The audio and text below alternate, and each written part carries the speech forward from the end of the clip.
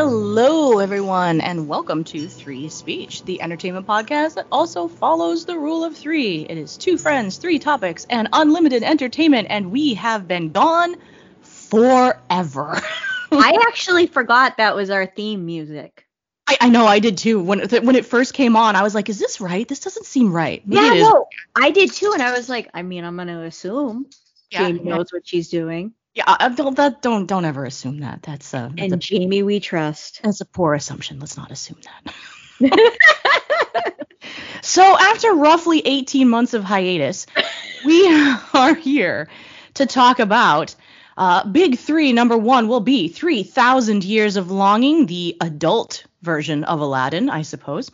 Also, where very little food is eaten, the menu.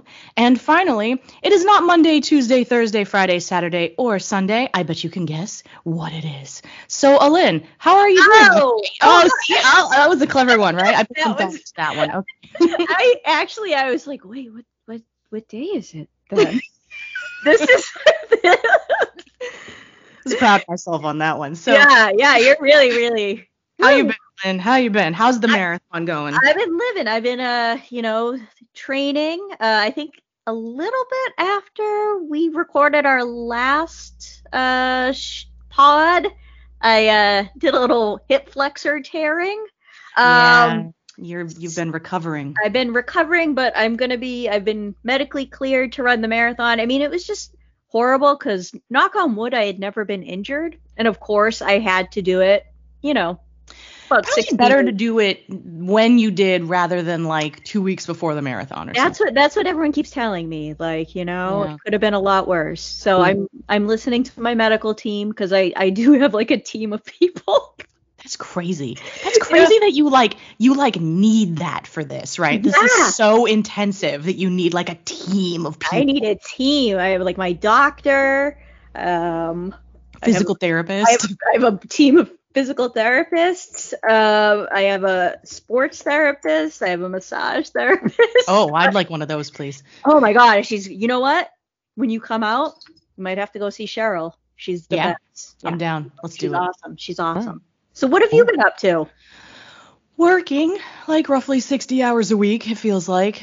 We have today off. Happy President's Day, everyone. It is President's Day, right? It is President's Day. All right, yeah. I'm like, what holiday is this again?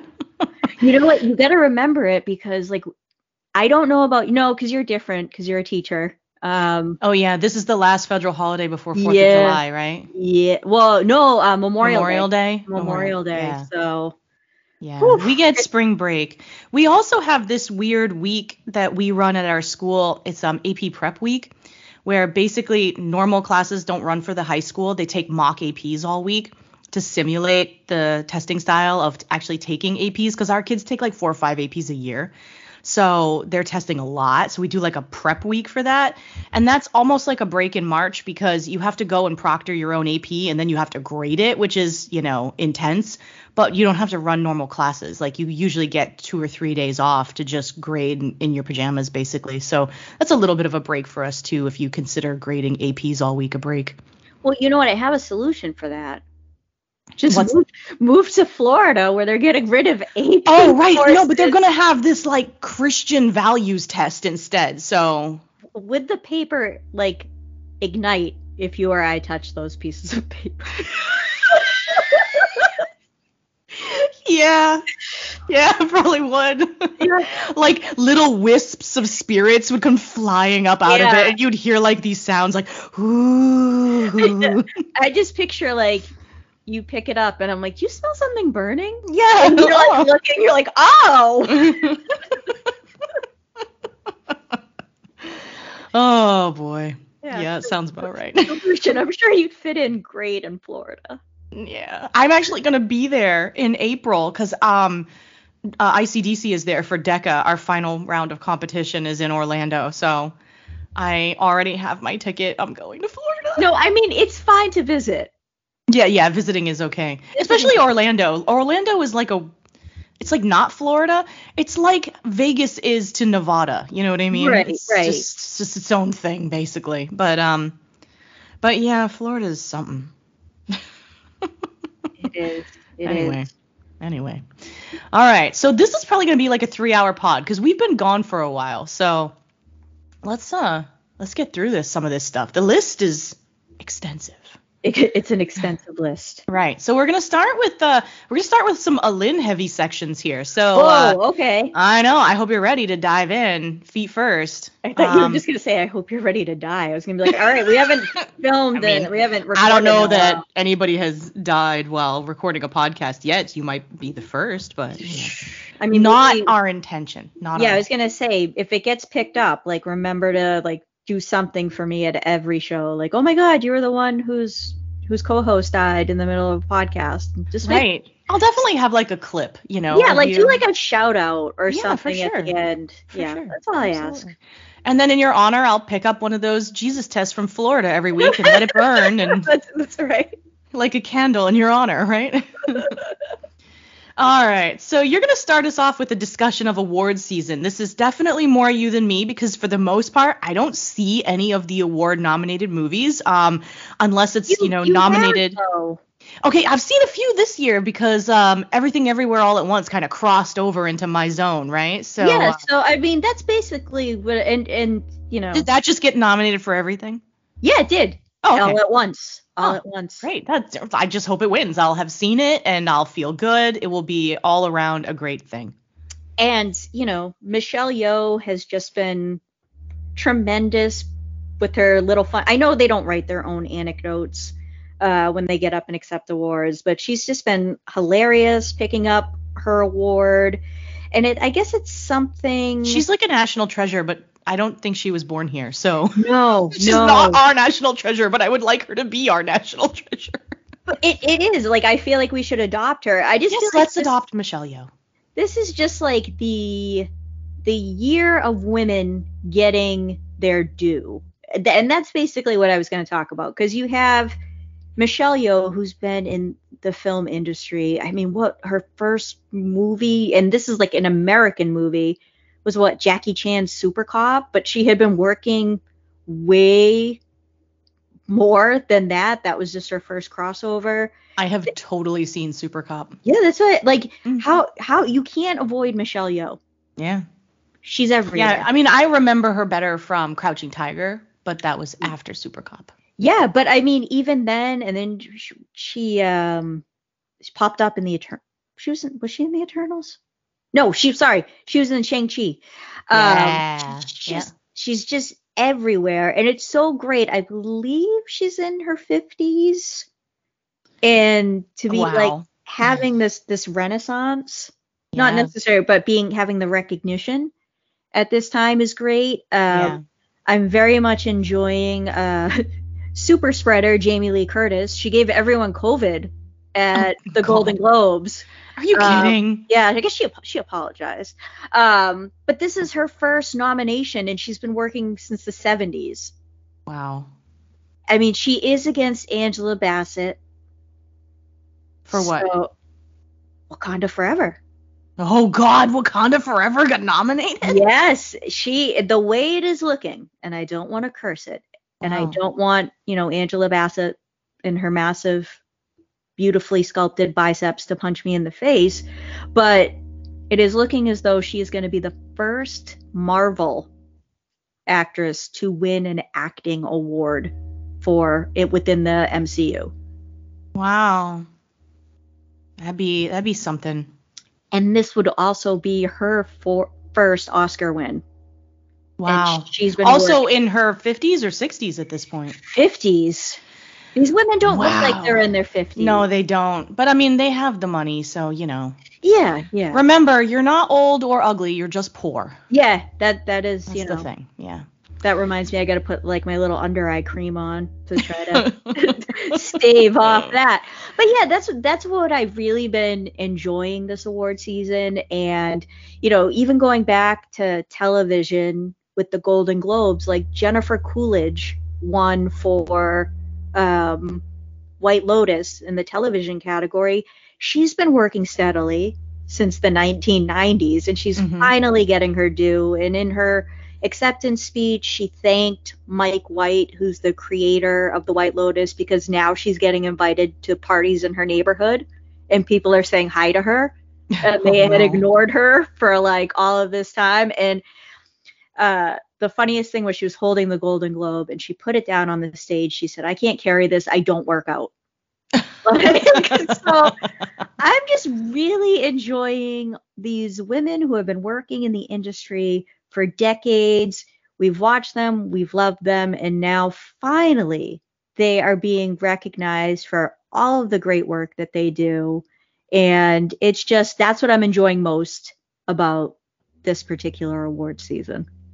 Nice, nice. Yeah. Any other movies that have multiple awards or like high profile awards that you want to mention or that you think I've seen? Mm, That'd be a I no. know, well, we're both anti uh, Avatar. Oh God. Yeah, we are.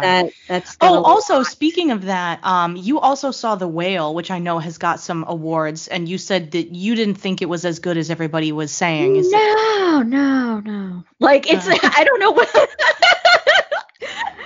I don't know, like I've been in this mood when I watch things and I haven't seen, well, with the exception of The Menu, I guess, what we're going to talk about. It's been a while since I've seen a good movie. So going to see The Whale, I was excited because here's this great Oscar nominated movie. Brendan Fraser's supposed to be amazing in it. And I watch it and it's like a episode of My 600-Pound Life. oh. It felt very exploitative of individuals who are dealing with obesity. Mm-hmm. It was disappointing to me. I mean, Brendan Fraser was great in it, but it was just Brendan Fraser and it was the suit that was Mm-hmm. doing all of the work. Interesting. Okay. And yeah, and it just I wanted it to be better than it was. Mm-hmm. It just like you had your scenes where he's just binging food and it's like, okay, yeah, we understand. We understand how he got this way. We understand when he's ordering 3 pizzas every night and his friends are bringing him like buckets and buckets of Kentucky Fried Chicken. So that was also the other thing, was he didn't leave his apartment, but he had enablers in his life Mm. who would bring him, candy bars, like nothing. I didn't see a fruit or a vegetable in Mm-hmm. there. And it was just something that I just, Not an enjoyable watch. no, it's not an enjoyable watch. I walked out of it and I'll say this. I've never, so it's a Darren Aronofsky film. Mm-hmm. Never walked out of one of his movies feeling good. Oh, really? What are some of the other ones? Requiem for a Dream. Oh, God save us. Yeah. Okay. Yeah, so and Okay. he did that movie Mother. Oh, wow. Yeah. Okay. Yeah. Yeah, All right. so it's like after I watched that, I was like, yeah, I don't know what you were expecting because you're gonna walk out depressed. And then Fool me once, shame on you. Fool me twice, shame on you again. Fool me 3 times. Okay, maybe there's a pattern here. and honestly, if anybody plans to watch it, eat dinner before, because when you go to dinner after, it's like, oh God, I don't want to eat anything. Huh. Yeah. Interesting. But no, I mean, I'm pretty sure Brendan Fraser keeps going back and forth with Austin Butler for Elvis. Oh, So yeah. they kind of are going back and forth and winning awards. So, I mean, the whole thing is the Oscars love a comeback story. Mm-hmm. And Brendan Fraser didn't really leave. But Right. But it feels like he just came back from something. Yeah. But like, I don't know. I think he might win it just because of that. And Austin Butler is like in his late 20s, early 30s, maybe. So he's got time. Yeah, he's got a long career. But did you see that Brendan Fraser said he would do another Mummy movie? Oh, yeah. He had I think he also had like a sign that he held up at one of the awards ceremonies where it said, "Would you rather be watching The Mummy starring Brendan Fraser," or something like that? Yeah. And he's another one who's just like adorable, and you hear nothing but nice things about him from in fan interactions. Right, exactly. Yeah, I was sad with what happened to him because I always enjoyed him and was totally in love with him when I was younger. Oh my God, so. I remember you were. Yeah, oh yeah, it's crazy. Like other people do remember that. Yeah. I remember just like going, like I think if I did not see all the Mummy movies with you, Yep. I don't know Somebody who had to do it. Someone did. You took the fall. I mean, but no, he was very handsome and dashing and kind of sure. goofy. Yeah. And, yeah. But I remember watching. It's like the same kind of trope of why I was in love with Nathan Fillion for the longest time. You know, that same kind of thing, right? Yeah. I have a type. Yeah.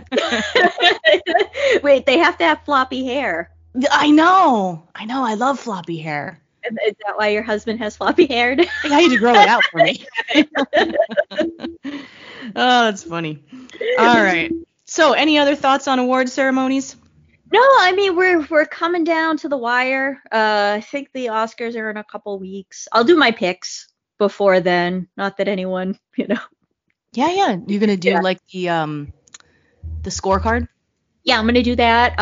But I was trying to think of other movies that you might have seen. I mean, Top Gun Maverick is nominated for like a lot of technical awards. I feel like it should win for like sound editing or something. Yeah. Something sound related. It probably will. Like that's, and then it will be like, oh, Oscar award winner. Oh yeah, they love to do that crap. Oh yeah. But yeah, I mean, I'm trying to think of like the best movies, things you wouldn't have seen anything else. Okay, that's fair. Because Top Gun was nominated. Everything Everywhere All at Once, but then it's like All Quiet on the Western Front. Like I can't watch another war movie. I debated watching that because I do like war movies every now and again, and I liked that one. Was it like 1913 or something? The one that was like, oh yeah, I know which like one. 8 shots total. Like it was all like basically a one shot. I really enjoyed that one. And I do enjoy myself a war movie every now and again to remind me that my life is not so bad. But yeah, All Quiet on the Western Front. Oh, I don't know about that one. Yeah, and there's like Steven Spielberg has a semi-autobiographical movie called The Fabelmans. Yeah. And none of these movies, with the exception of like Top Gun Maverick, are really in the theaters. Right. You got to kind of go seek them out. And that's not really. Yeah. That's not happening right now. No. So, I mean, yeah. But so you have seen 2 of the Best Picture nominees. Hey, that's like double my usual rate. So I'll take it. Yeah. You should be proud. All right. So we did our Oscar nominated, like the good movies, right? The really good movies. Mm-hmm. Now I think it's time we move on to something terrible. Oh, I got to get the sound effect. Ooh. Right? Because it's been a while. I want to be able to do it. I know. It's everybody's favorite segment, Elaine Reviews Bad Movies. So what's on the docket today that's terrible? Right. It would be Mithrigan. Yeah, Mithrigan. Yes. Also as an English teacher, I cannot abide by that 3. It's Dead Mouse 5 and Mithrigan. So, all right. So Megan, I really wanted it to be good. I mean, You did? You actually had hope for this? Did you see the trailer? Okay, I didn't. I saw pictures and I thought, oh, this is gonna be terrible. No, so like the trailer was amazing. It was actually, I don't know who keeps track of these things, and I'm too lazy to find out, but it was like the best reviewed trailer. Like people wanted to see the movie because of the trailer and how good it looked. Yeah. Huh. Yeah. And I did rent it. I didn't go to the movies. I did like the whole thing. It was like rent from home. That was probably a good call on your part. Yeah. But now I find out that this week an unrated version is coming to Peacock, and I'm really upset because, I mean, I shouldn't say I'm really upset, but it was PG. It's a PG-13 horror movie. Oh, and they're releasing an R one? Yeah, as they should, because there should be a lot more blood in these kills. Oh.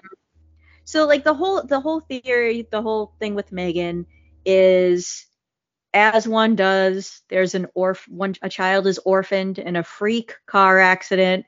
Mm-hmm. She goes to live with her aunt, played by Allison Williams, she's too busy to take care of a kid, right? She's Okay, sure. she's a career gal. Mm-hmm. She's got too much going on to deal with the kid. She also happens to be an engineer who's working on a lifelike doll. Of course. For, like, George Toy Company. As you do. Yeah. So she decides that she's gonna, kind of accelerate the process of this doll coming out, and she makes Megan. I forget why it's called. It's like mechanized third generation android. I was just gonna ask you where it's like, yeah, but mechanized third generation android. What's the age? I don't. Human android. I don't know what the N is. Nanotech. I don't know. Okay. It's not I feel like we got really close. Like that was plausible. All of that was believable, right there. Someone is shouting at us. I mean, do they care enough to shout? You know what? The movie, it's already got a sequel. Oh no, really? Yeah, because it's like become this whole, like, there's all these memes about it. Is this like Morbin Time all over again? Oh yeah. Yeah. Oh, and I guess like also there's an affinity for her within the gay and lesbian community because of her outfits. Like, she wears sunglasses inside, and she wears like coats even though she's a robot and will never be cold. Okay, I'm old and I don't know anything. Does sunglasses inside mean gay? Is that a thing? No, it's just fashionable. Like, they enjoy. Oh, okay. I was like, what is going on? No, like, she's a robot. She doesn't need sunglasses. That's true. That's true. But like all so of they her just have an outfits, affinity for her because of her style. Yes. Oh, okay. And her dance moves. Oh, are they better than Wednesday? You know what? I think her and Wednesday are gonna have to have a dance battle because it's very, very similar. Let's do it. Style, song, so it's just something where there's a lovable niche for Megan. Okay. But the movie itself is bad. Yeah, I really want it. Like, it sounds like it's going to be good because you know that this is a bad idea from the beginning. We all watched, like, the Chucky movies were fairly popular. That's what popular. I was going to say. Yeah, like, we know this is bad. We saw Child's Play. Right. We know what's going to happen. And then, of course, Megan goes on a killing spree, as, robots do. I mean, they figure out how much we suck pretty fast. I mean, look at Skynet, Oh, yeah. When we still haven't learned from Skynet because we continue to do these things. Mm-hmm. Now we have Chat GPT and my kids are already using it to cheat. Save us. Yeah. No, the robot overlords, they're like, wow, this is so much easier than we thought it was going to be. Yeah, we can just have them destroy each other from within. Yeah, they're like sitting back and eating popcorn and being like, it'll be done soon. The robot overlords are eating popcorn now? This is horrifying. Yeah, no, this is because they can. It just keeps getting worse. Yeah. It's getting worse and worse, Alin. But, I mean, so having zero expectations, I mean, people love it because it's campy and fun. Does it take itself seriously? No. Okay, well, that's good. Because you reviewed one. Now I can't even remember what it was. It was like it took itself too seriously. Probably Malignant. Oh, yeah. That's the one. Yeah. And that's a big problem when you're going to be campy horror movie. Yeah. So, I mean, they kind of just threw their hands to the sky and said, all right, we're just going to do this. But I really wanted to like it because I had been reading all of these good things about it. I mean, let's just put it this way. Good for a horror movie. Okay. I'm not expecting, quality screenwriting and to be dazzled. Hey, The Last of Us is horror, and I am both seeing quality and dazzling. So. Well, like you said, they had good source material. Oh, they had really good source material. So. But the source material from Mithrigan would technically be the screenplay, so. Yeah, so I mean, it's going to be on Peacock. So for those that have Peacock, it is available for your viewing pleasure. This week there will be the regular theatrical cut and the regular and the unseen uncut version, which is supposed to be a lot bloodier. Which I'm gonna try to watch it. Give it another chance to see if, like, for whatever reason, it just wasn't clicking. But I also watched it with Al and Chris, and they said it was bad. Mm-hmm. So you had 3 opinions all at once there. Yeah. But you know what? If it's on for free, just watch it. All right. Yeah, I mean, we do get Peacock because it comes free with our internet. So I won't say our internet provider's name because they don't pay us and I don't love them. No, no one loves their internet provider. It's so true. Oh, They're anyway. horrible. Everything is horrible. Yeah. Everything, everywhere, all at once is horrible. Horrible. Not the movie, but just life. Yeah, just life. Just Yeah. life generally. Like I saw a meme that said, like, if I had known that I would be having to work and deal with like Brenda in accounting just so I could buy paper towels and eggs, I wouldn't want to grow up. Oh, yeah. No, nobody should want that. No. That's what I tell my kids in school every time they complain about school. I'm like, believe me, the working world is worse. Enjoy this while it lasts. Yeah. They don't believe me, but, you know, they'll figure it out someday. You should. And then they'll look back and they'll be like, oh, man, Miss Silva was right. This sucks. Yeah. It's horrible. That's what I haven't taught in a while, but it's just like, I'm like, just do this for as long as you can. Yeah, I know, right? Just stay in school forever. I kind of did. I tried to stay for as long as I could. Yeah. Yeah, we both took an extended stay. Yeah. I think you were there longer than I was even. Yeah. I would go back if I could. Yeah, I don't think I could write papers again. After grading papers for so many years, I wouldn't want to go back to writing them. No, I don't want to write papers. I just want to go to school and audit classes. Like, I don't, yeah. Yeah. Right? Like, I'll take notes, but I'm not doing any of the work or taking tests or writing papers. I just want to learn. So no real demands there. Like, just that seems very reasonable. Yeah, no, exactly. It's like, I feel like that should be an option for me. It would keep me busy and out of trouble. I just wouldn't get paid for it. That's the problem. Yeah, that is the problem, right? Yeah. Oh, all right. Well, anything else about Mithrigan? No. Okay. I mean, I might check it out since it's gonna be on Peacock. Who knows? Yeah, if it's free, it's I didn't come up with it, but if it's free, it's for me. So. Oh, I like that. Yeah. All right. You don't have to come up with it. You can still use it and pass it along. Yeah. All right. So we have our little catch up now, which is like little short takes on things that have been happening since the last pod. I had a couple that I wanted to bring up, just little quickies. And the first one was a game that actually came out last year, and I hadn't had a chance to play it during the year that it came out. But it's called The Curse of the Golden Idol. And I think if I had played it last year, it would have been on my end of year best of. Oh. Yeah, because it was really, really good.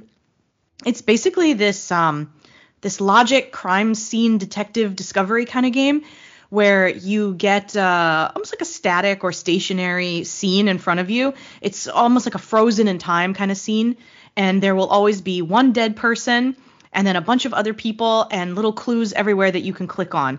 And based on the clues that you get, you have to put together some scenario of what happened, who the murdered person was, who the killer was, what the murder weapon was, what the motive was, all of this stuff. You got to kind of assemble the story, if you will. And basically, as you're looking at all these clues, you're going to kind of unlock words, and the words will compile in the bottom of the screen. So it'll be names of people, names of places, names of objects, things like that. And then when you go into this book, the book will say, at 10 a.m. on Saturday, blank blank, so that would be like first and last name, was killed by blank blank with a blank in the blank. Oh. Blank blank killed blank blank because of blank and blank blank. And then you have to fill in all the blanks with the words that you find. And it is a extremely clever game. It's very well written. It takes place, the scenarios that you get are not individual. It's like an overarching story that's very reminiscent to V for Vendetta, about this secret society that kind of takes over government and turns everything crazy. And it tells like a complete tale from start to finish. And it's really well done. Very clever. I kind of feel like if you like crime scene investigating and stuff like that, this would be very easy for you to play. There's no reflexes involved. There's no time limits. It's just thinking and putting together the motives for what happened. And it's really, really well done. So if anybody is interested in The Curse of the Golden Idol, I highly recommend it. It definitely would have made my top 3 best games of the year for sure.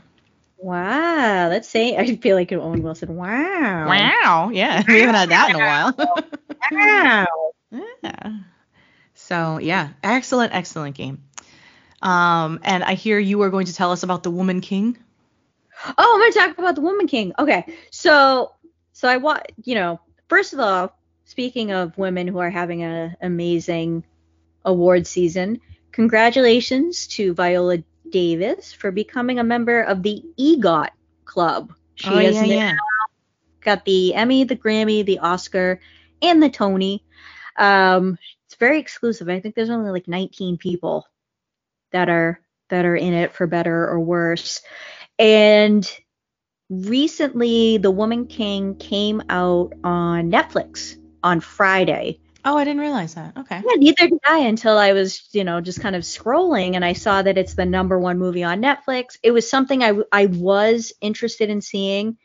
It is a beautifully shot film.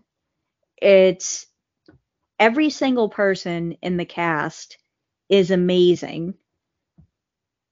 And so for those that don't know about the movie, there's an elite force of women warriors.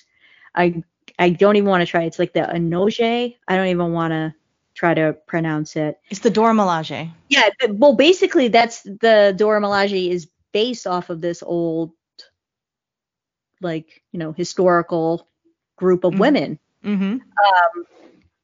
So you get to see them as they're battling for their king. And so what's interesting in the movie is it takes place in Africa. Everyone is a person of color in the film. And when the movie came out, there was a lot of backlash because this particular tribe did sell its own people into slavery. So we're talking about those times, and it was when the European slave trade was at its height. The American slave trade had not really blossomed yet. It would eventually come over, and they kind of told themselves that they weren't doing anything wrong because they were only selling enemies. Okay. But there's obviously, issues there. If everyone is from the same place, aren't we selling our own people? So the movie does glamorize this particular tribe and kind of sweeps it under the rug that they were doing, they were bad actors basically in the slave trade. Okay. And the movie just kind of glossed over this or didn't really handle it. It mentioned it. You had people within the King's Council who talked about maybe stopping it and switching to a different kind of, export. But they kept saying that's where the money is. But this also wasn't really what the movie was about, right? No. But so obviously if you were captured by another tribe, a neighboring tribe, a warring tribe, they would either, kill you or they would sell you at a marketplace.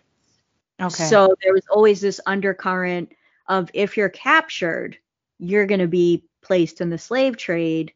And, here we are glamorizing this kingdom that is supposed to be the epitome of, I'm trying to think moral righteousness because they are the right tribe. There are all these there are warring factions. So are we glamorizing them because they were more progressive in how their women were treated? Is that the idea? Right. They were okay. Right. So you're like, wow, they're so great because they have this great women contingent. Right, but they're not really heroes because of the whole slave thing. Exactly. So I can see why people are upset about that. Yeah. I enjoyed the film. I got a little teary-eyed. I don't know if I was tired or what, or what is this salty discharge from my eyes? Hey, you're allowed to get teary. I mean, I get teary at Super Bowl commercials, so Oh, okay. That's what I would. So watch. I would recommend The Woman King. Okay. I'm adding something right now, real quick. Because the Super Bowl, we didn't talk Super Bowl. Yeah, no, that's a whole thing, isn't it? Yeah, I was Hey, just I gonna was really happy that I was right that Rihanna was pregnant. I asked you in the middle of the Super Bowl, I'm like, is she pregnant? And you were like, I don't know. And then later on, you were like, she is. because I didn't want to body shame. Yeah, no, Like, I wasn't trying to body shame her. no, I no, just but said she like, looks pregnant. she just had a baby last May, so I was like, oh, okay, Oh, well, maybe yeah. she hasn't. When you told me that, I was like, oh, okay, that makes sense. Yeah, I was over it already. But then you came back and you were like, no, she's pregnant. I was like, oh, cool. I mean, I gave her props for doing that while pregnant. Yeah, no, I mean the her hanging from. I saw a lot of people on the internet said it looked like Smash Brothers, the way the Oh, boy. the. But I was just gonna ask you, what was your favorite? Because I have a favorite. What was your favorite Super Bowl commercial? Okay, so there were two that made me cry, and they both had dogs in them. There was a lot of sad dog. Yeah, there was a lot of sad dog commercials. I'm not sure. Okay, so the ones that I remember because they made me cry were the Amazon commercial with the dogs, and then there was the farmer's dog where the girl grew up with the dog, and then she went to college and still had the dog, and she got married and she still had the dog, and then she had a baby and she still had the dog, and the commercial was like the more years are important or something like that, so you feed them the good food. It's I remember that one really well. I wasn't a big fan of the whole stunt that M&M's did. I know a lot of people said that they liked that whole stunt where it was like, we're getting rid of the M&M's, we're getting Maya Rudolph. No, we're bringing the M&M's back. Like I thought that was kind of weird, but I don't know. What was yours?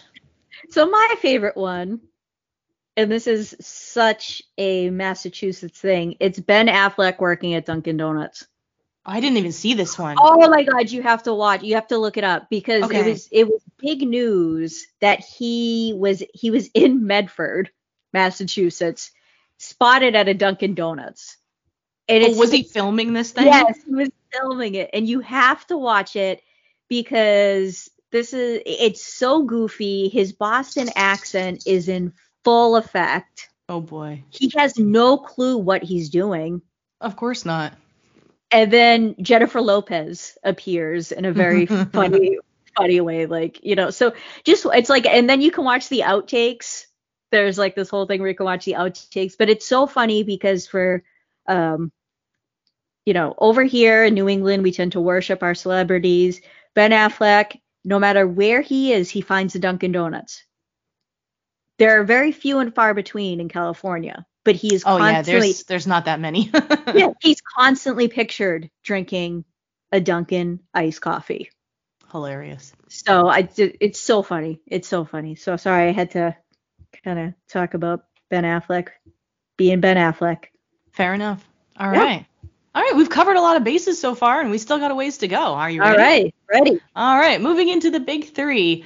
We both watched 3,000 Years of Longing, and this is sort of like your adult version of Aladdin or Arabian Nights. It's a genie tale, and it's basically half the movie is set in the past and half the movie is set in the present, maybe slightly less than half in the present, and it stars. Oh, let me get my notes here so that I don't screw anything up. I was going to say Idris Elba. I know, Idris Elba and Tilda Swinton. Yes. And both of them are phenomenal in this movie.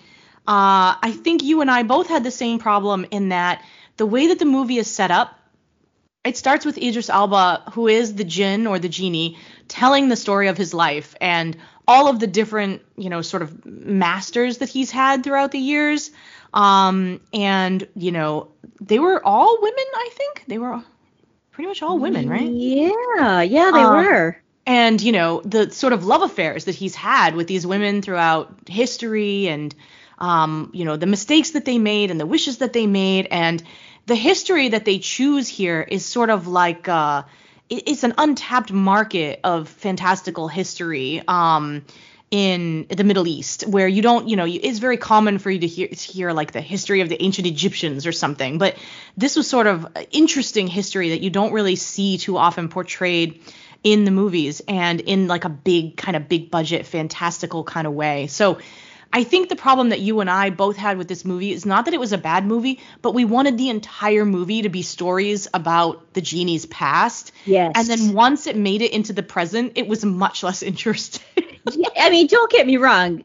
Tilda Swinton is doing her zaniest to She's be great. interesting. Yeah, she's really trying. No, and I was invested in her story because, of course, we get a little introduction to her life, how she's living, and then Idris Elba, through a series of circumstances, appears, and it's just the two of them sitting in the comfiest looking robes that I've ever seen, telling tales of his past.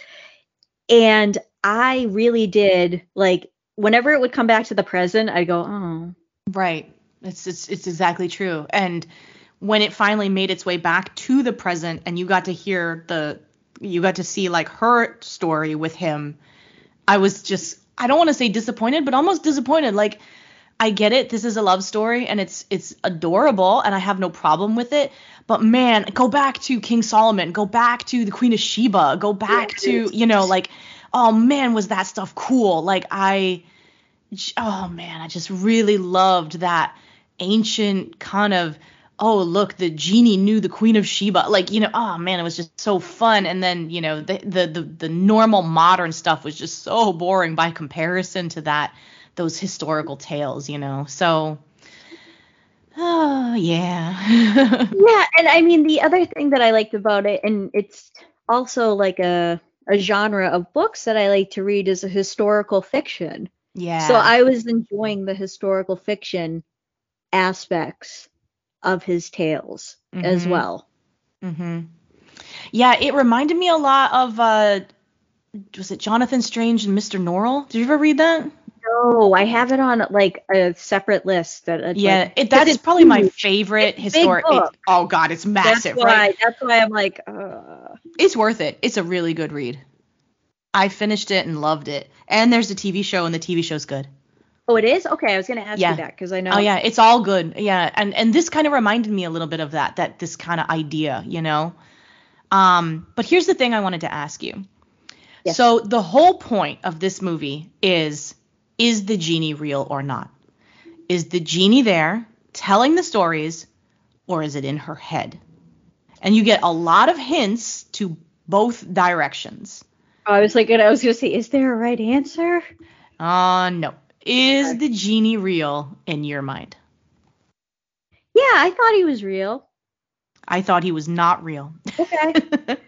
I mean, I guess it's because I don't want to live in a world where Idris Elba doesn't exist. So yes, I would love to live in a world with genies, but I felt like the point of this was to describe to us that she was trying to live a solo, fulfilled life, and that this was how she did it, basically. Okay. Was by crafting this romanticized, not solo, love-filled world, if you will.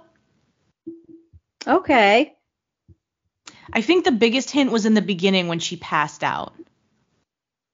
And the way she describes it as, like, sometimes my mind gets away from me or something. Oh, yeah, she kept saying that. Like. Yeah. And then you get other hints where, like, all of the women in the past that he knew in his past stories all had visual tics that were similar to hers. Like the foot tapping. One of them did the foot tapping that she did on the airplane. One of them did, like, I don't know, it was like licking her lips a certain way or something like that. And she did the same kind of visual cue. So I think you were supposed to see her in all these women. Oh, no, I can see that. So I think it was a metaphor, but I absolutely 100% agree with you that we do need to live in a world where Idris Elba is a genie who's like 12 feet tall. Yeah, exactly. Yeah. Because he can pull it off. Would you recommend this movie? Yes. Yeah, I would too. I would say that it fizzles out a bit in the second half, but the first half is so good that it's worth the fizzle. And, well, you know what? It's one of the things that I liked about it is you don't see movies like this. This is true. It had a lot of magical realism. It's like Everything Everywhere All at Once in that way. Yeah. So it made you think. And it's just something like, a movie like that. And this is why Everything Everywhere All at Once being such a hit is amazing. Like, I don't think a lot of people saw 3,000 Years of Longing. No, I don't think so either. And magical realism, as you imagine, is to me it's a huge genre of literature and a really successful genre of literature that's sort of untapped a little bit in the movie industry. And I don't know, I think you could kind of get that going a little bit more and a little bit better than they do. But I love that genre, and I think this is a really good example of it. And Everything Everywhere All at Once probably is a pretty good example of it too. And I would love more of it. So yeah, I would recommend this too. Oh, absolutely. And I want to, like, when you told me that I could watch it, basically, because you had rented it, Yeah. it was like, oh, I had read really good things about this movie, but And it then just forgotten about it, right? yeah, because Yeah, it same thing for us. never popped into any of the local movie theaters. Right.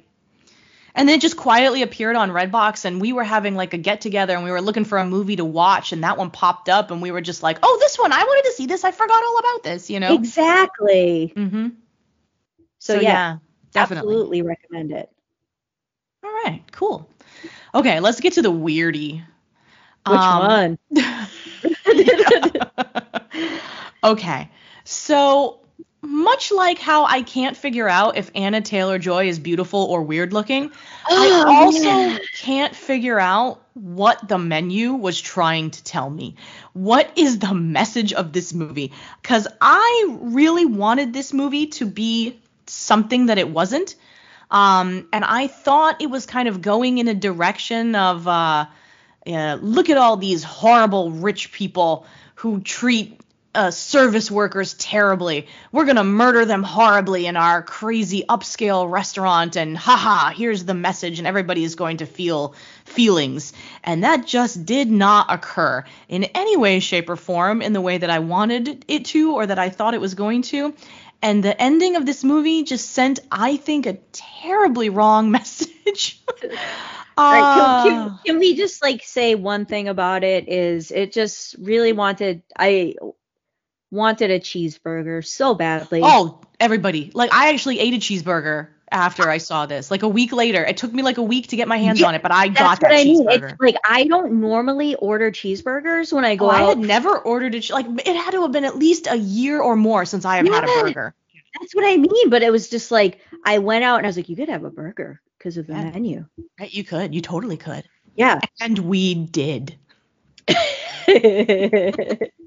So I don't know. What did you think? Because I thought that the message here of the message about the workers dying, the message, the female misogyny kind of message was terrible. Like, what? I don't know. What did you think about this? Well, I'm gonna say there's this weird thing going on in our society right now, and it's kind of like, I don't know. There's this whole subgenre of eat the rich kind of shows where we're showing how horrible people are. Like, that's what The White Lotus is. Okay. I'm okay with this genre because like you're watching these horribly entitled people behave in ways where they don't even recognize the humanity of people who are like quote unquote servers or, you know, bringing up their luggage. There's just a sense of entitlement. Or even prostitutes, which we had that here. Exactly. And I read a book recently. I don't even know when it came out. It was called The Club. It was based on an exclusive club for like 1%ers. Yep. And there's like all these different other things, but there is like this real thing going on where we have these fictional revenge type movies, books, television shows coming out because it's the only way to revolt against all of these people who have all of the money. And rather than return it, they're just going to keep doing stock buybacks. I mean, Glass Onion is exactly this, which we'll get to later. Right. And that was another part of the subgenre that we're seeing a lot of. And I don't know. It's I guess a moment in time. But this started that way. Yes. And I'm going to be honest. I had no idea what the menu was about. No, I didn't either. You just told me, go watch the thing. Yeah. And because I had read good reviews of it, and I actually saw it listed on a horror, like a list of horror movies to stream. So I wasn't sure, I'm going to be honest, at some point I thought it was going to be like cannibalism. Yeah, Like that's they're what I did too. serving. I'm like, oh, they're gonna cook all these rich people and eat them at the end, and it's gonna Yeah, be like literally eating the rich. This is gonna be great. right. But like, Nope, nope, nope. no, it was just like a social commentary.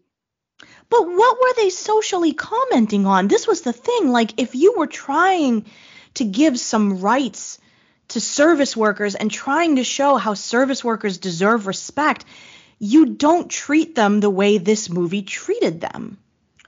Yeah, I mean that's the whole. So it's difficult because if it was just about giving the comeuppance to the rich, there wouldn't have been the other storyline. Right. And honestly, I did laugh out loud when he asked John Leguizamo's assistant, like, do you have college debt? Where'd you go to school? And she was like, Brown. And he was like, student loans. And she's like, no. And he's like, you're gonna die tonight. Like, Yeah. but then that's why I thought they were all interested in Margot, is because they could tell she wasn't one of them, and they were like, I kept thinking, oh, they're gonna bring her over to the other side. This is gonna be like Midsommar, where she's gonna end up lighting the match, the proverbial match to take them all out, because they find out that she's a service worker too, and they're all gonna watch this burn. Like, I kind of thought that's kind of the way it was gonna go. I mean, the only thing that I can think of is the way that the people, the servers, the people working on this island, they realize they're never going to escape that reality. So why don't they just end their reality? So in my mind, that only applies to Ralph Fiennes' character, because he has dug himself into this hole where the thing that once brought him joy is now bringing him eternal misery. But all of the chefs who are there with him, to me, this is just a job for them, and they could go work at a different restaurant, or they could get a different job, and they didn't have to, quote unquote, go down with the ship. You know what I mean? But maybe they're like at the level that they're at, they're going to go work at another restaurant, and it's just going to be the same cycle of people.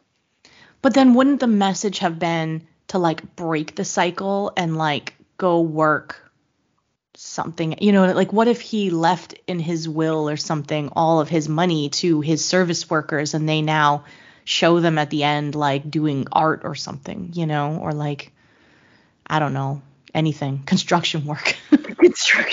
Like anything. Like, it just bothered me for some reason that these people, they almost felt like they had been brainwashed by him into feeling like they had to give their life for this person, which I think contradicted the message that they were trying to send about the elevated status of the rich people. No, you don't give your life for me, just like you don't give your life for these, rich people over here at the table. Like, there was a lot of contradiction in that for me. I just wasn't sure what the movie was trying to tell me. Maybe the movie's not trying to tell me anything. Maybe it's just trying to tell me to eat a cheeseburger. But I was confused. Yeah, no, I mean, I didn't really think of the service workers. Maybe am I part of the problem? You are the problem. No, I'm just kidding. I always tip 25%, sometimes 30, because I feel bad. Because I know there are people like my mother who doesn't tip. Oh no! I have to fix the tip. Oh yeah, I mean, it's an interesting movie in that it's generating these kinds of discussions between us. I ultimately walked away from it feeling confused and kind of frustrated with the message at the end. I was especially confused because there was like this one scene where this woman was like, you sexually abused me, or not sexually abused me, but like she was harassed basically. And she wouldn't go out with him, and then he basically made her life hell. And then she like slapped him, he apologized, and then she was still willing to die for him. And then she says later that was her idea. And I was like, what? Like, I was so confused by that. I don't know. think about Anyway. the cheeseburger. Yes, the cheeseburger was great. I would like to remake the menu and do it my way, but it's an interesting movie. Maybe it's one of those movies where like I'm not necessarily going to recommend it, but I'm going to say to you, watch it and make up your own mind because it's just got that much going on in it. No, it's true, and it keeps you on the edge of your seat. I think Yeah, because you don't know what's going on. Like 3/4 of it, you have no clue what's happening. And I also enjoyed the little title cards in between the dinner. Yeah, I think that was my favorite part. Yes. Where like the one guy cooks, they force him to cook, and he screws it up horribly, and then the little title card says like crap food with crap barely cooked sides or something. Yeah, and it's just like, it was just so funny to see like that aspect of it. Also, like, Ray Fiennes is just terrifying. Yes. I love the character of his mother, just sitting in the corner drinking the whole time. Whole time, not saying a word. Things like that. There's just so I think it's something a movie that a second viewing I would probably pick up more on it, just like the little things, maybe watching things going on in the background. Because it is that layered. It is a very layered movie, and it's so far what we've been doing. I mean, obviously it's the big 3, but I'm recommending 2 out of the 3 so far. Yeah, that's fair. Mm-hmm. You ready to move on to the third one? Yes. Okay. So, this was highly recommended by Chris, right? Yeah, it was my brother-in-law Chris's. It was his pick of the year for 2022. And I will tell you, I have not met a person who watched it and didn't like it. Yeah, no, I'm right there with you. I had some minor issues with the ending, but overall I thought that Wednesday was very enjoyable. I absolutely loved Jenna Ortega. I will say that I was so proud of myself because when she was playing her cello, I was like, hey, good on her for really learning how to play the cello. And my husband was like, that's not her. That's got to be some kind of stand-in. And I was like, it looks like her. It looks like she's really playing. And then there was an article later about how the music schedule that she went through in order to learn how to play the cello, like made her cry every day for weeks. And I was like, oh, good on her. She did learn how to play it. And I was also right. But she cried a lot. So yeah. No, I mean, you've just read so much. And so I think Jenna Ortega she's a Nickelodeon kid or a Disney kid. Like, you can probably find that out real fast here. Yeah, like the other people, like people a generation or so younger than us know who she is. Oh, and, Alin, you will be proud to know that she has voiced a character in 47 episodes of Jurassic World Camp Cretaceous.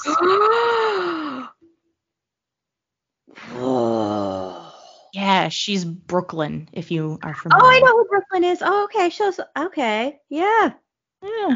But I was very impressed. I watched a movie with her. It was on HBO. I cannot tell you the name of it.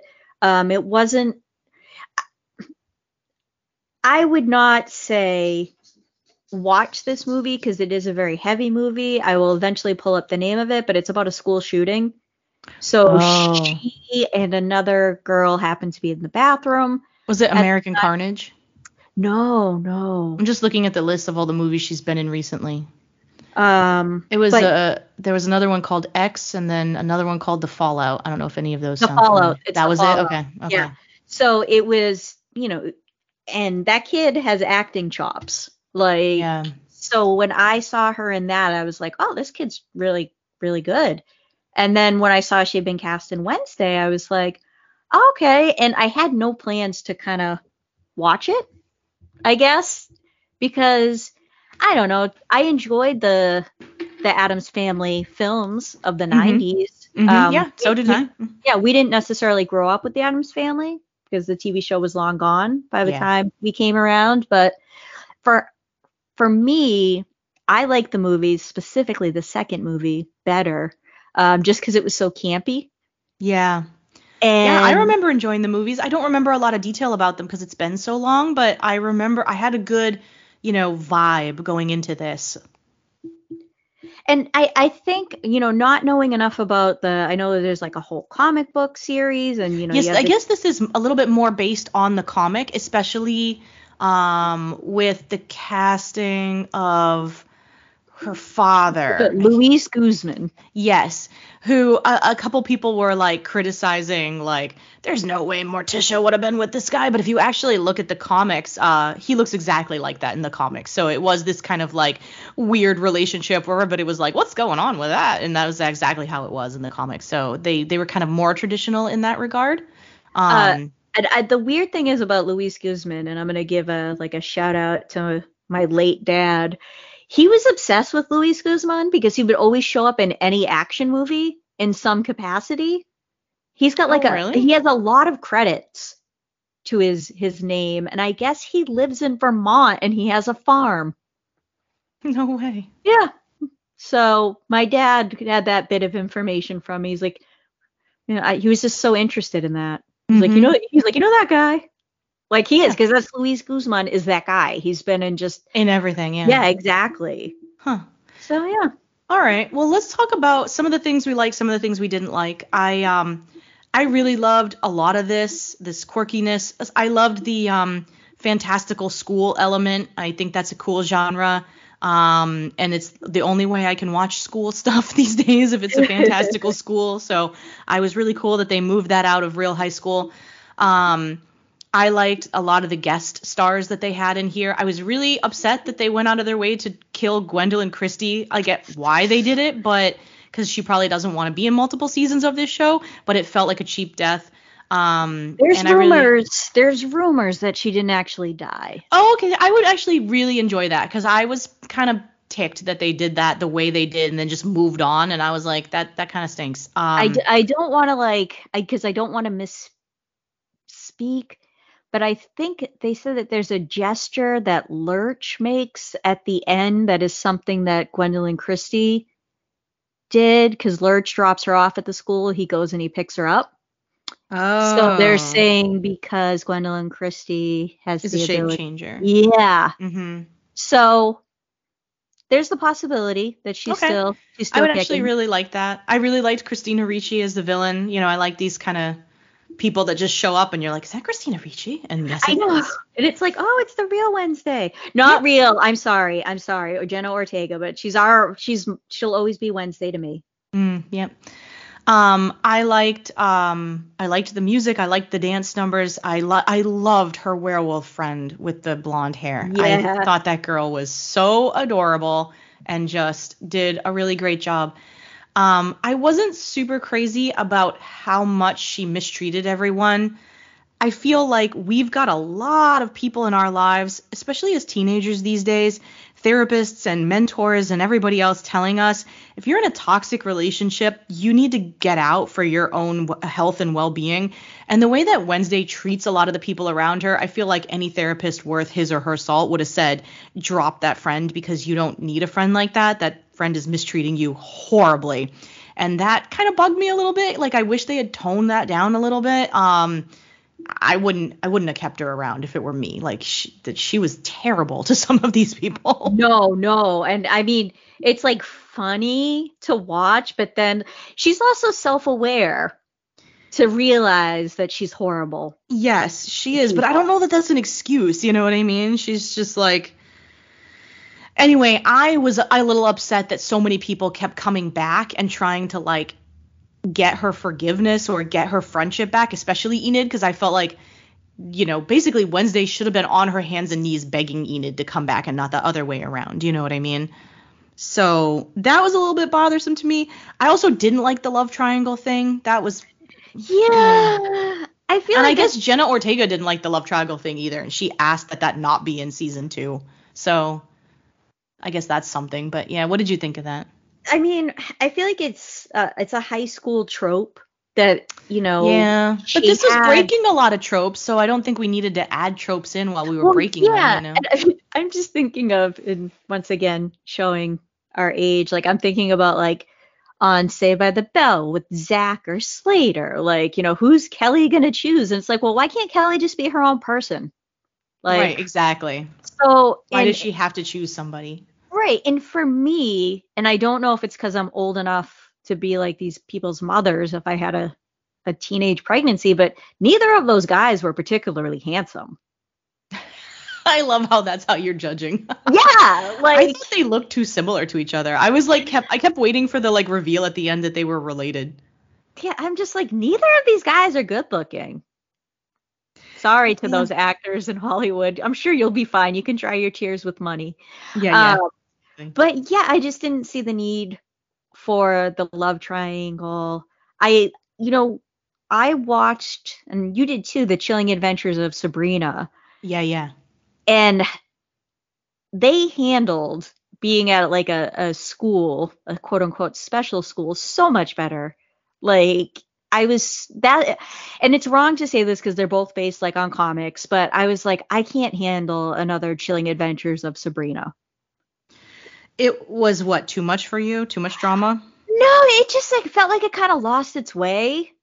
In That is- the third season, I think. The Yeah. last season. Yeah, definitely. Like Yeah. it didn't know when you first watched it, it was like, okay, is this gonna be they weren't sure if they wanted to be dark or light or embrace the fact she was different or then back away from the fact. So Wait, it was wasn't that Catherine Zeta-Jones too? Who was the no, she was who was the is your buddy from God, what is her name? Oh, from Lord of the Rings. Oh, that's right. Okay. Yeah. But Yes, you know yes, what? yes. Like, so I mean, that's why I was kind of hesitant to watch Yeah, I get it. Wednesday. Like, but I just kept reading such good things about it and hearing good things about it, and I said, Mhm. let me see how this goes. And I think I binged it in a couple days because it was So did much, I. so much fun. It became my workout show, and I was just watching it on the bike, and I went through it in like a week or less. Just maybe 5-6 days. I went through it real fast too. Yeah, and I mean, so that's like a testament to how Yep. enjoyable it was, and it's also difficult, I think, to make a show about high school that's interesting to people who aren't in high school. That's true. So, and it's like the Miss Marvel thing. Like that show was a good show, not meant for me. Yeah. Like I was not I the felt like target this was audience. more meant for me than that. Yes, exactly. Or they had a way of making it and expanding it because there are generations. Everyone knows the Addams Family. And like Mhm. the kids who didn't know it now they do because Jenna Ortega made it cool. And she did a whole Wednesday dance, which she choreographed herself. Yep. So While she had COVID. yeah, and then I guess the company got in trouble because they didn't follow COVID protocols. Oh, great. Yeah, because like she was like, oh yeah, they knew I had COVID. I wasn't hiding it, but they Oh, that's put her lovely. put her on set and made her do it. Oh, that's lovely. Yeah, show must go on. Thanks, Netflix. All right. So, all right. Yeah. So, 3 kind of recommendations here today. I would Yeah. say I would recommend Wednesday first, 3,000 Years of Longing, and The Menu last. I don't know if you kind of agree with that. No, I absolutely agree with that. I have an issue with the cat trying to get on my lap. All right, Pebbles, let's go. All right. So, we're ready to move on to some questions to ponder. Let's do it. Okay, so the first question is about the DCU. Like, what the heck is going on in the DCU? Now, we know. All right, you can't be here. All right, down you go. Okay, she kept trying to crawl on my computer desk and get in front of my notes. I'm like, no, my notes. Anyway, we know that there has been some major sort of shaking up that's been going on here in the DCU, specifically with James Gunn and Peter Safran or something, who've basically Whatever taken his name over. is. Yeah. And they're essentially resetting it, at this point. Now the reset has got a whole bunch of hiccups involved in it.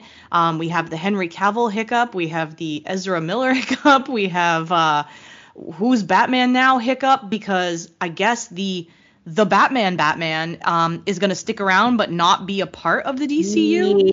Yeah. So we've got a lot of crud going on here that we'd like to maybe try and unpack a little bit and see how we feel. I feel, first of all, that them keeping Ezra around for as long as they have is probably not a great move, but I know the reason why they're doing it is they think the Flash movie is amazing and they want to get that out there. And I didn't see the trailer.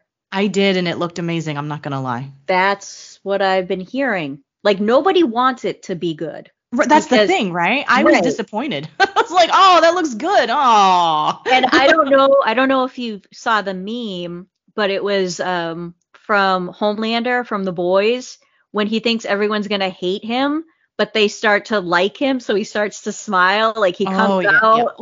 That's what people, they're like, Ezra Miller when he sees good things about the Flash trailer. Honestly, though, the one thing that struck me about that Flash trailer was that there wasn't a lot of Ezra Miller in it. I actually thought it was a Justice League movie or a Batman movie. I was like, what's going on with Batman here? What's happening? I don't know if I want to tell you because you haven't seen the trailer, but there's some Batman stuff happening that's a little bit interesting. In fact, you should probably watch that trailer because I think you will find the Batman stuff interesting. But who's the Batman? That's the interesting part. Oh, okay. Yeah, I would go watch that. I think. Also, I just realized we instead of saying Batman, we've officially been ruined. We're saying the Batman. Yes, we are. God. Yes, we are. Ah. At this point, it's just like it's one of those running gags that's become not funny, but then it's going to get funny again eventually. Yeah. I mean, because so we don't have a Wonder Woman anymore. It's me. I'm Wonder Woman. That's we're breaking news here now. I know. I'm going to be doing some voice acting. I know. I'm going to be Wonder Woman. I know. I will gladly lose some weight if they just want me to go and do the whole thing. I don't know if they want a 5'2" Wonder Woman, but it might be breaking the mold, you know? You know what? Yeah. Just do it.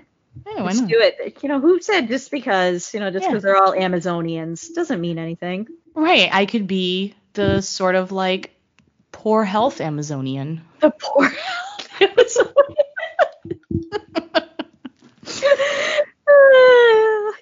Yeah.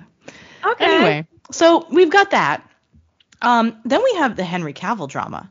Yeah. So is Henry Cavill Superman? Well, apparently The Rock wanted him to be, so much so that The Rock kind of like went a little crazy and basically had him film a post-credit scene for Black Adam where he like returned as Superman, and then he's not Superman, but then The Rock's also not in the DCU anymore. So they all, like, the whole slate was, like, washed clean. So now none of these scenes and none of these movies mean anything. No. And the thing that it's just, like, I like how they're, like, not saying anyone's been fired. We just didn't hire them. Yeah, we didn't hire them. That's, like, PR rhetoric at its best. Yeah. So, I mean, it's going to be something. I actually read... Speaking of Viola Davis, they're going to have a Amanda Waller show on HBO. Yeah, and I don't. Peacemaker is still going to be around, and he's going to do some Peacemaker stuff on HBO, and she's part of that whole thing. So yeah, that could be something, I guess. It's just weird choices. I mean, Amanda Waller's not a good guy, so that could be interesting if they maintain that sort of, this is a show about a evil person-ish. Yeah. It's just not. I was gonna say it's just not who I would think would be getting a spinoff. No, definitely not. But yeah, I guess the Batman and the Joker movies are in their own universe because we have a Joker sequel coming out now too. Yeah. Did you see that? There was a still of Lady Gaga. Yes. Yeah. Very excited. Yeah, Harley Quinn, right? So that looks interesting, and I definitely want to see the Batman sequel when that comes out. Yeah. But I'm reserving my judgment on this DCU thing. I love James Gunn. I think he got a raw deal at Marvel. I think he apologized for what he had done, and he still got treated horribly. I like his stuff. I'm really looking forward to Guardians 3. It's like the only Marvel property I've been looking forward to for a long time now. I'm going to bring a whole box of tissues when I go because we already know that's going to be Here's the thing. I want to cry. Make me feel something, Marvel. Mm-hmm. That's what I want. Mm-hmm. I think Guardians 3 is going to be it. It's just one of those things that and we'll probably talk about it on the next show. But I did see Ant-Man. Yes, I have not seen it yet. I'm not gonna give any spoilers. We'll talk about it. But I think ever since I've been going back to I was gonna say Spider-Man No Way Home was really good. Yeah. I really liked Spider-Man No Way Home. Yep. And then it's just consistently been downhill from there. And we're entering phase 5. I guess Marvel has taken the feedback that phase 4 sucked monkey balls and they're going to completely revamp. But that stinks because that's now like I feel like I need to be one back. I'm so far out at this point that I feel like you need to actually drag me back in, kicking and screaming at this point. And Marvel shouldn't have to do that. I should be like, yay, Ant-Man is out, woo, let's go. But instead I'm like, oh, I gotta go see this thing. It feels like an obligation at this point. Yeah, it does. I don't want to be obligated to see Ant-Man. It's Paul Rudd. He's also a national treasure. Exactly. But so, I mean, and also as an aside, did you know this is the 31st film in the MCU? Holy crap. We've watched 31 movies. I'm excluding the television shows. Yeah, that's a lot. Right? I mean that's fatigue right there. That's the definition of fatigue, right? I mean, take it down a notch. Make us want to come back. That's what and like back in the day, because I was looking at because we have the new Indiana Jones movie coming out. So I think all the originals, they're either on Prime or Netflix. Can't tell you which one, but one of them had all 3 of them when I was scrolling through. And like the first Indiana Jones came out in 1981. Oh, the year I was born. Yeah. The second one came out in 1984.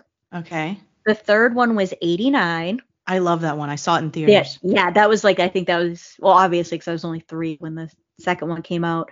But not that the movie that shall not be named, the fourth one came out in 2008. Wow, that is a jump.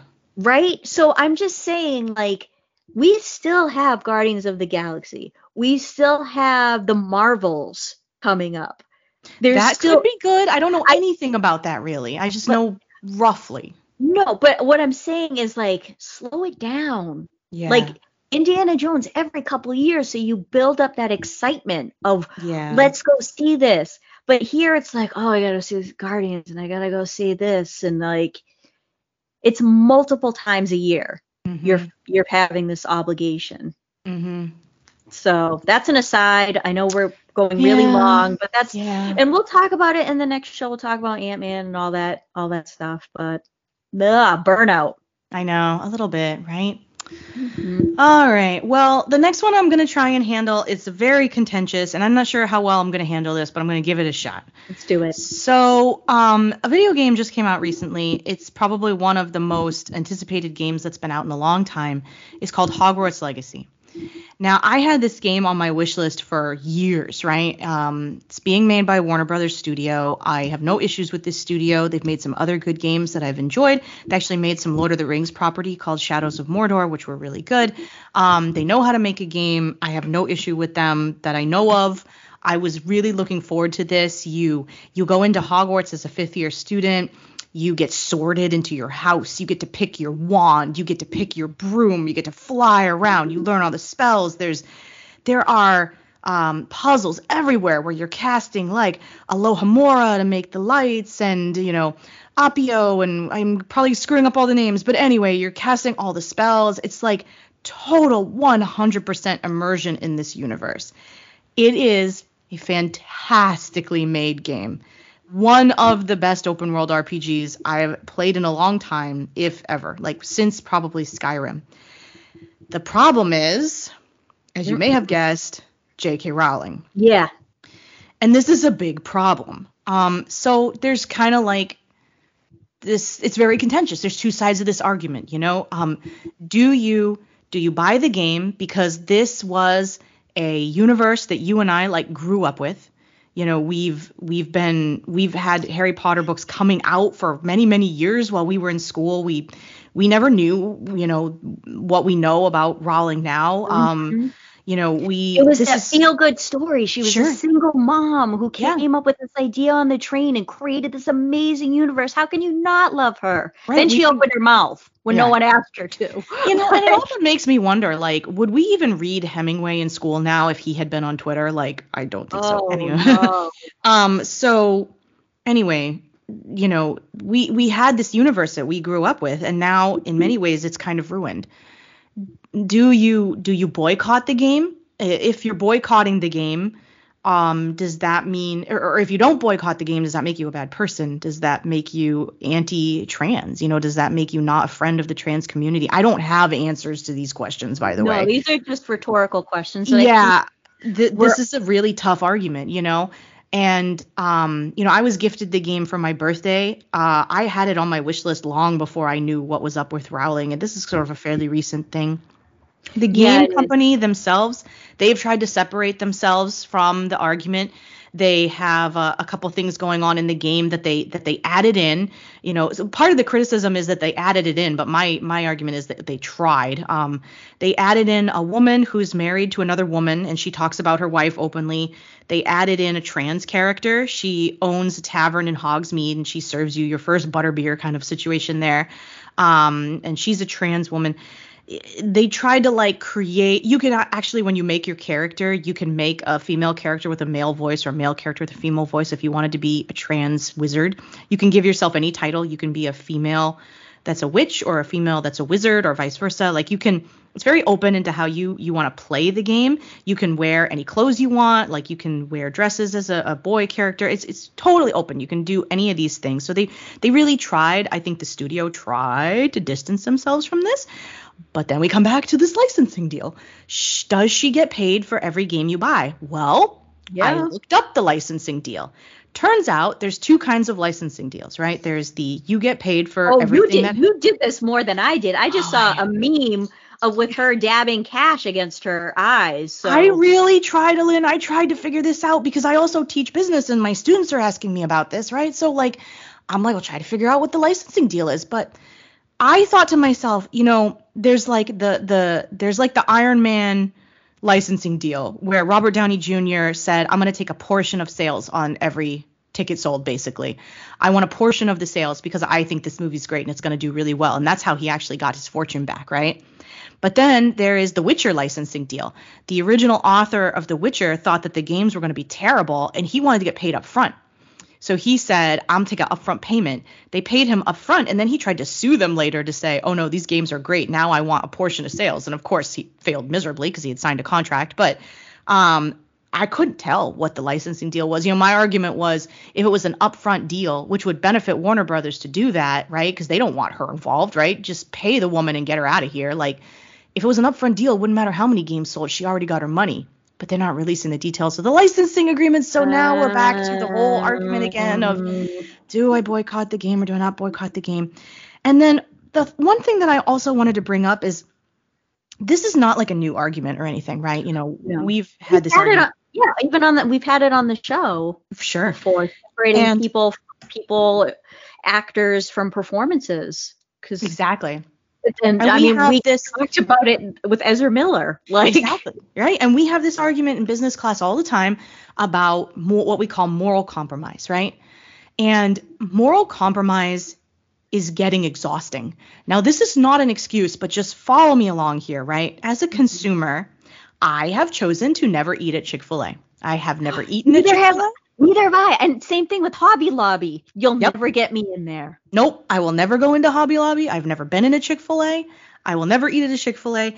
If you ask me my reasons, I will tell you. But I am not going to force you to not eat at a Chick-fil-A. Do you know what I mean? That's just my decision. If you want to have your chicken sandwich with a side of hate, go right ahead. It's not me to judge. So you'll go a little further than I will. But I've never had it. I hear it's great chicken. I'll go to Popeyes, which I actually haven't been to, even though there's one. I guess I just don't order chicken sandwiches that often. So then I also I have an ongoing boycott with Nestle because, oh my God, if there is one horrible company out there that would be really worthwhile for everybody to boycott, it is probably Nestle. Let me explain to you how difficult it is to boycott Nestle. Oh. Here are some of the companies that they own. Perrier, Arrowhead, San Pellegrino, Gerber, let's see, of course, Toll House, Kit Kat. They own a Willy Wonka, Hot Pockets, DiGiorno, Stouffer's. They own the Starbucks that you buy at home, so they produce that.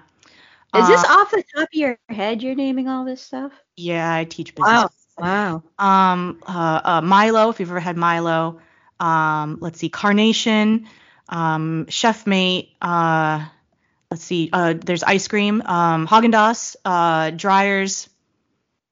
I think that's a lot of them, or a lot of the ones that you probably would. Oh, and they also own Purina. So any like Fancy Feast, all that stuff, right? Alpo. Those are some of the companies that Nestle owns. So if you're going to boycott Nestle, you can't eat half the grocery store, right? It's a really difficult company to boycott. But I'm trying, right? I'm trying. And this is where I get around to like moral compromise fatigue. Like at this point, how much do we actually have to boycott if we don't want to have moral compromises in our purchases, right? Like how the nation of Saudi Arabia just purchased 8% of Nintendo. They are now an 8% shareholder of Nintendo. That's a regime. And nobody ever says the word regime and talks about positive things, right? It's not like the puppy loving regime, right? So now it's like, okay, well, it's a publicly traded company. They're allowed to buy millions and millions of dollars worth of Nintendo stock. But do we now have to boycott Nintendo because they kill journalists and treat women horribly? Like, what do I do, right? Yeah. I guess, like I said, there are no answers to this question, and the argument is very complicated. I just come back to we all try really hard, right? We try really hard to make the good choices, the best choices that we can. We're all going to screw up sometimes. And I just feel like people shouldn't beat themselves up over that because you're always going to have that issue with some company or another, right? If you want to boycott Hogwarts Legacy, I totally respect that. I think that's absolutely fine. I applaud you for doing it. But if you get exhausted over the idea of, well, if I'm going to boycott Hogwarts Legacy because it's anti-trans, well, now I have to boycott Twitter because Elon Musk is anti-trans. And now I have to, like this will go on and on forever. And it just, I think there is a point where we get frustrated. You know what I mean? Tired. And I mean, the other thing is the people in power, they're all horrible. Right? Which is why I wanted the menu to murder them all. Yeah. But yeah, did I explain at least the argument well? I think you did, yeah. And it's such a complicated argument. And like I said, I don't have any answers for everybody. It would be nice if this was not all placed on the shoulders of the consumer, because we're never going to get there, right? It'd be nice if there was some more, oversight somewhere from, I don't know, like government agencies or something. But, when you place all of this on our shoulders, there's only so much we can do. Should I probably be boycotting Amazon and Walmart as well? Yep, probably should be. But oh my God, I buy everything from Amazon and I don't know if I can stop, so, it's a lot. There's just so much. It's so much. Anyway, coming back to the video game, if you want to buy the game, it is a really, really, really good game. And that's it. That's all I got. All right. So, last but not least, we're going to talk about some crime. Crime time. All right. So, who crimes it better? The Glass Onion or the Pale Blue Eye? We had a couple of really good crime times coming out like really close to each other. I don't know. I have a favorite. I'd like to hear your thoughts on both of them since I talked for a while. Go ahead and tell me about your feelings on the crime times. All right. So I think in our last show, I talked about how The Glass Onion was really a good movie. I had fun with it. Definitely enjoyable. And then I watched The Pale Blue Eye and was thoroughly freaked out by the guy playing Edgar Allan Poe. Something deeply unsettling I'm like, oh, that's his real face. It's horrible. Ari Melling. Yeah.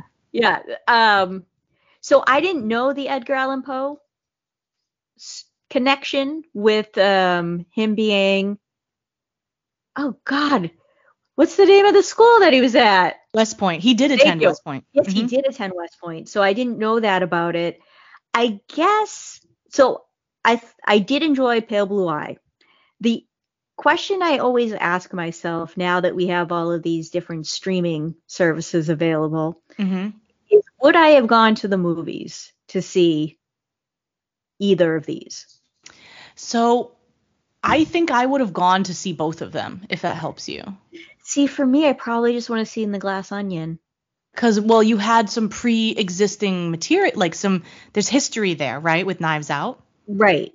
So I would have, followed and watched that. The Pale Blue Eye is something that I probably would have rented or watched. Not necessarily, if it wasn't on Netflix, I probably wouldn't have watched it.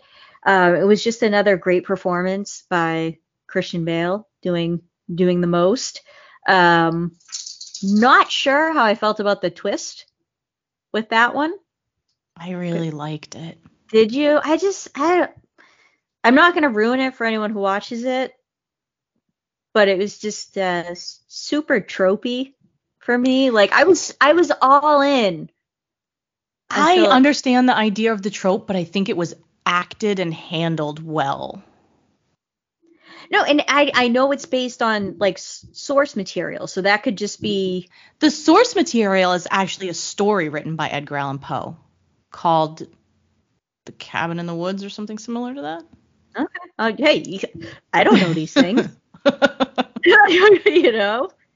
It was one of his later stories, and it actually had Augustus Landor in it. That name is from his stories. Okay. Yeah, there was some source material. They obviously took some liberties. I will say, I think The Pale Blue Eye is like a premium, that's like a prime example of a streaming movie. Like, I probably would have gone to the theater and seen it, and I would have enjoyed it. I would have been like, I am not regretting the fact that I went to the theaters to see this, but the fact that I could watch it at home made it more enjoyable to me because I really liked it, and I got to stay home. Do you know what I mean? Right. So I was like, this was great. Christian Bale was great. He was super freaking creepy. Everybody was creepy. It was great. No, I was gonna say it definitely it was a movie that I thought you would have enjoyed more, like the ambiance, the time period. Yes, you are absolutely right. The ambiance, the time period, the language, the criminess, like all really appealed to me. Absolutely. The Glass Onion, the one thing that I really liked about it was the way that like halfway through the story, it almost like started over. Yeah. I thought that was real brilliant storytelling because it actually answered a lot of questions that I had up until that point. There was even one point where, I gotta get his name now, Benoit, right? Benoit. There was even one point where Benoit called Andy her real name. Yes. And didn't call her the name that she was pretending to be. Like, all these names are losing my head now, but and I was like, wait a minute, he just call her a different name? Like, is that a mistake? Is that like continuity? What just happened there? And then they immediately like backed it up and showed you what was actually happening, and I was like, oh, all of this is now starting to make a lot more sense. Like, everything that's happening is starting to make more sense. And so I thought that was really brilliant storytelling. I did not like the end of The Glass Onion. I don't know how you felt about that. No, I mean, I guess I wasn't crazy about either ending. Okay, fair.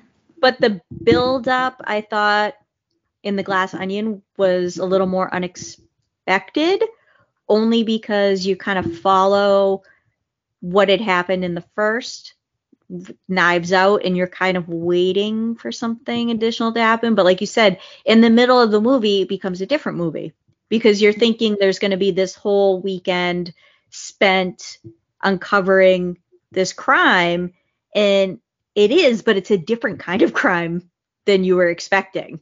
And this was like another one of those eat the rich type movies that made fun of everyone in it. And I think like Kate Hudson did a great job of just playing a completely oblivious influencer. Yeah, acting was great in both these movies. I had no Yes. problem with the acting. I was also really happy with the massive destruction at the end of The Glass Onion. I just felt that it was like over the top and didn't make a lot of sense because Benoit was basically like, there's not much I can do here. My ability to follow the law only goes to a certain point. And that was sort of like code for, hey, you go, you know, like hog wild and just go crazy and everything. And that to me didn't quite work. I think it would have been better if there had been some legal standing. And then the fact that all of his like his little like the influencer and all his little buddies originally in court had been like, oh no, let's lie on the stand. And then all of a sudden at the end we're like, oh no, let's suddenly tell the truth. Like that felt off to me. Like I was just like, what? No, that doesn't make any sense for all their dumb characters. Like, so I wasn't crazy about that, but yeah, I get that the buildup, they wanted some kind of spectacular explosion-y ending or whatever, but it felt like they had to write that in. Does that make sense? Yeah. No, I can see that. They're like, I kind of feel like they're like, we have money left over in the budget. And they're like, yeah, let's blow stuff up. What? Yeah. So I was like, oh, okay. Okay, we'll do that. All right. And then The Pale Blue Eye had the same kind of like twist at the end, like you said, but the whole movie was more of a slow burn, and the twist itself didn't have like a lot of like grand explosion or anything to it. It was more subdued and more cerebral, and I think it just fit better with the overall kind of feel of the whole movie. Does that make sense? No, I think it does. I think it definitely does. So overall, I think I liked The Pale Blue Eye much more, but I'm getting the feeling that you probably enjoyed Glass Onion more. I enjoyed Glass Onion more. Like if I guess if I had to say, if someone said I'm going to watch a movie tonight, I'd be like, oh, watch Glass Onion. Because I feel like with The Pale Blue Eye, you have to be in the mood for that moodiness. I get that. I would recommend The Glass Onion to anybody. It didn't bother me at all. I thought it was a decent movie. I like Knives Out better, but I enjoyed The Glass Onion. No issues there. I feel like there are certain types of people out there in the world where I would want to recommend The Pale Blue Eye to them because I know they would like it. You know, you have to know this person is like likes gothicism or, you know, that kind of moodiness and stuff like that. Like, you know, fans of Edgar Allan Poe or, you know, that kind of thing. Or you're all going to really love this because it's just plays to that genre really well. And it has the acting chops of Christian Bale, and he's really good. Yeah. He has a line at the end where that twist happens that like Damon and I like rewound it and listened to it like 3 times because he delivers it so well, and you're just like, oh, it's one of those lines. But yeah, it's really well done, but I would agree with you that it's probably not for everyone. Yeah. Yeah. All right. Okay. Did we make it? Did we survive? Oh my God. I think we should ask I know they're not going to respond to us, but the audience, did you survive? I know. It's all quiet, so I'm going to assume nobody survived. Yeah, it's totally fine. So maybe it wasn't one of us who was going to die during the podcast. It was just everybody out there. All right. Well, I will do my wrap up now. As always, be sure to like, follow, and subscribe. You can find us on, it's just Facebook and Instagram still, correct? Correct. All right. We haven't started making TikTok videos yet. I don't know when that's going to happen, but I'm like, I barely understand TikTok. I do too. It's a good way of putting it. Search for Three Speech. Look for the bears. The bears are now new and improved. Yes. Yes. You shall see. Do the kids still say a glow up? They still say that? Like, I have no idea. I work with kids every day and I still have no clue. I don't know what they say. I don't know what they're talking about half the time. I just try to figure out if they can write papers. That's all. Okay. So, yeah. Or if it's ChatGPT writing their papers. God save me. God save us all. I know. That's how we're going to end the show. God save us all. It should just be the title of the episode. All right. We don't even have to try to figure it out. Yep. All right. Oh, okay. So hopefully we will be back At some point, that's not 2 months. But if not, hey, these things happen, life occurs. Yeah. Life occurs. Sorry about that. I mean, we've said it over and over again. If someone pays us to do this, we will do this on a weekly basis. I will do this daily if you pay me to do this. That's what I mean. I will enjoy this, sitting on my little chair, doing the things, looking up the notes. Absolutely. Yeah, if I can totally just do this all the time and watch TV, then yeah, you'll be getting a lot more. But a lot more content. Yeah, hasn't happened. Not yet. just we're putting it out there. Yeah. All right. Well, thank you for those 6 of you who are out there. The listening audience. Listening audience. Yes, we always thank you. And hopefully we will see you again soon. In the meantime, stay safe and, keep watching TVs.